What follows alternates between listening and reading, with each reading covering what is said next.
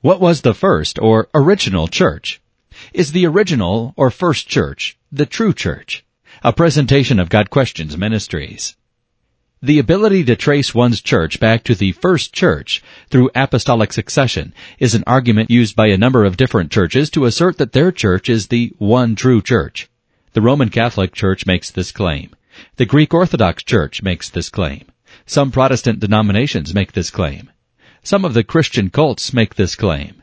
How do we know which church is correct? The biblical answer is, it does not matter. The first church, its growth, doctrine, and practices were recorded for us in the New Testament. Jesus, as well as his apostles, foretold that false teachers would arise, and indeed it is apparent from some of the New Testament epistles that these apostles had to fight against false teachers early on.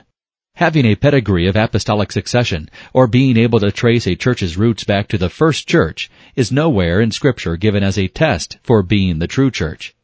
What is given is repeated comparisons between what a false teacher teaches and what the first church taught, as recorded in Scripture.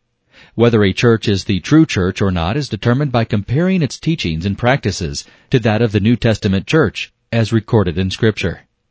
For instance, in Acts 20 verses 17 through 38, the Apostle Paul has an opportunity to talk to the church leaders in the large city of Ephesus one last time face to face.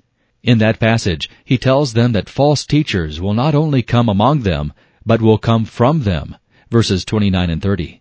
Paul does not set forth the teaching that they were to follow the first organized church as a safeguard for the truth.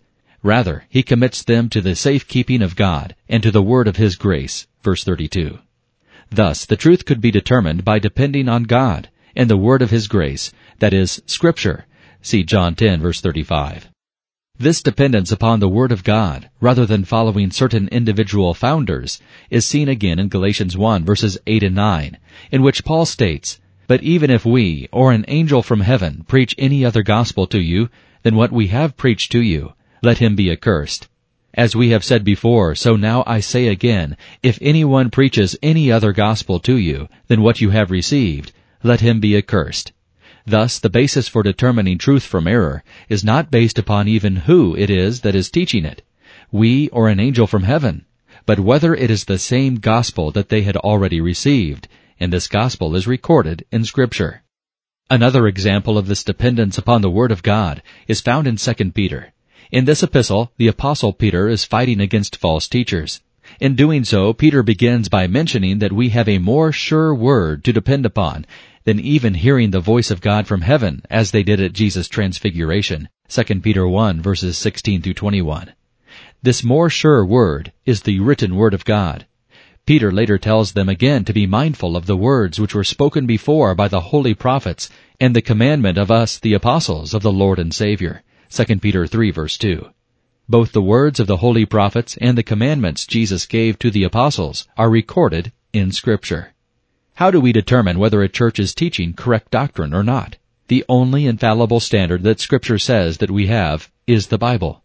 Isaiah 8, verse 20, 2 Timothy 3, verses 15 through 17, Matthew 5, verse 18, John 10, verse 35.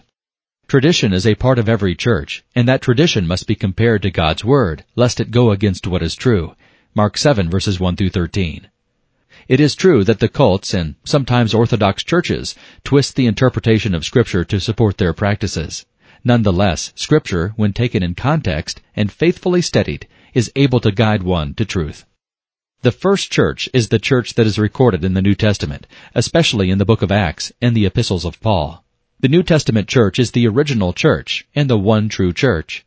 We can know this because it is described in great detail in Scripture. The church, as recorded in the New Testament, is God's pattern and foundation for His church. On this basis, let's examine the Roman Catholic claim that it is the first church.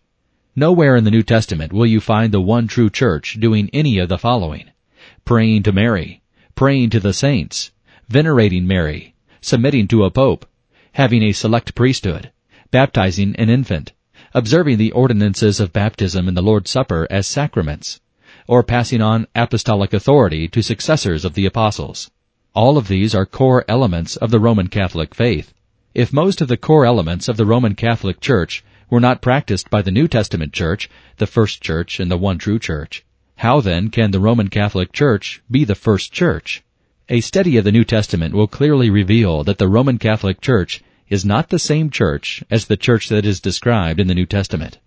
The New Testament records the history of the church from approximately AD 30 to approximately AD 90. In the 2nd, 3rd, and 4th centuries, history records several Roman Catholic doctrines and practices among early Christians. Is it not logical that the earliest Christians would be more likely to understand what the apostles truly meant? Yes, it is logical, but there is one problem. Christians in the 2nd, 3rd, and 4th centuries were not the earliest Christians. Again, the New Testament records the doctrine and practice of the earliest Christians, and the New Testament does not teach Roman Catholicism. What is the explanation for why the 2nd, 3rd, and 4th century church began to exhibit signs of Roman Catholicism? The answer is simple. The 2nd, 3rd, and 4th century church did not have the complete New Testament. Churches had portions of the New Testament, but the New Testament and the full Bible were not commonly available until after the invention of the printing press in AD 1440. The early church did its best in passing on the teachings of the apostles through oral tradition and through extremely limited availability to the Word in written form.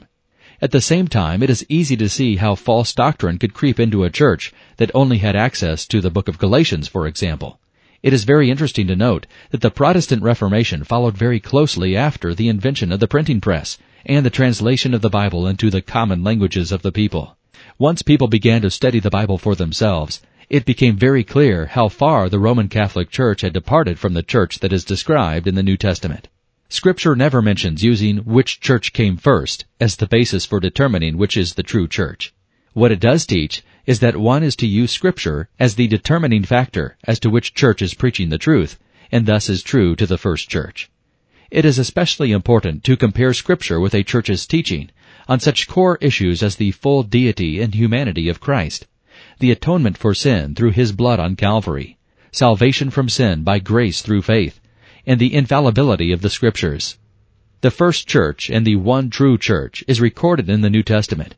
That is the church that all churches are to follow, emulate, and model themselves after. This has been a presentation of God Questions Ministries, www.godquestions.org.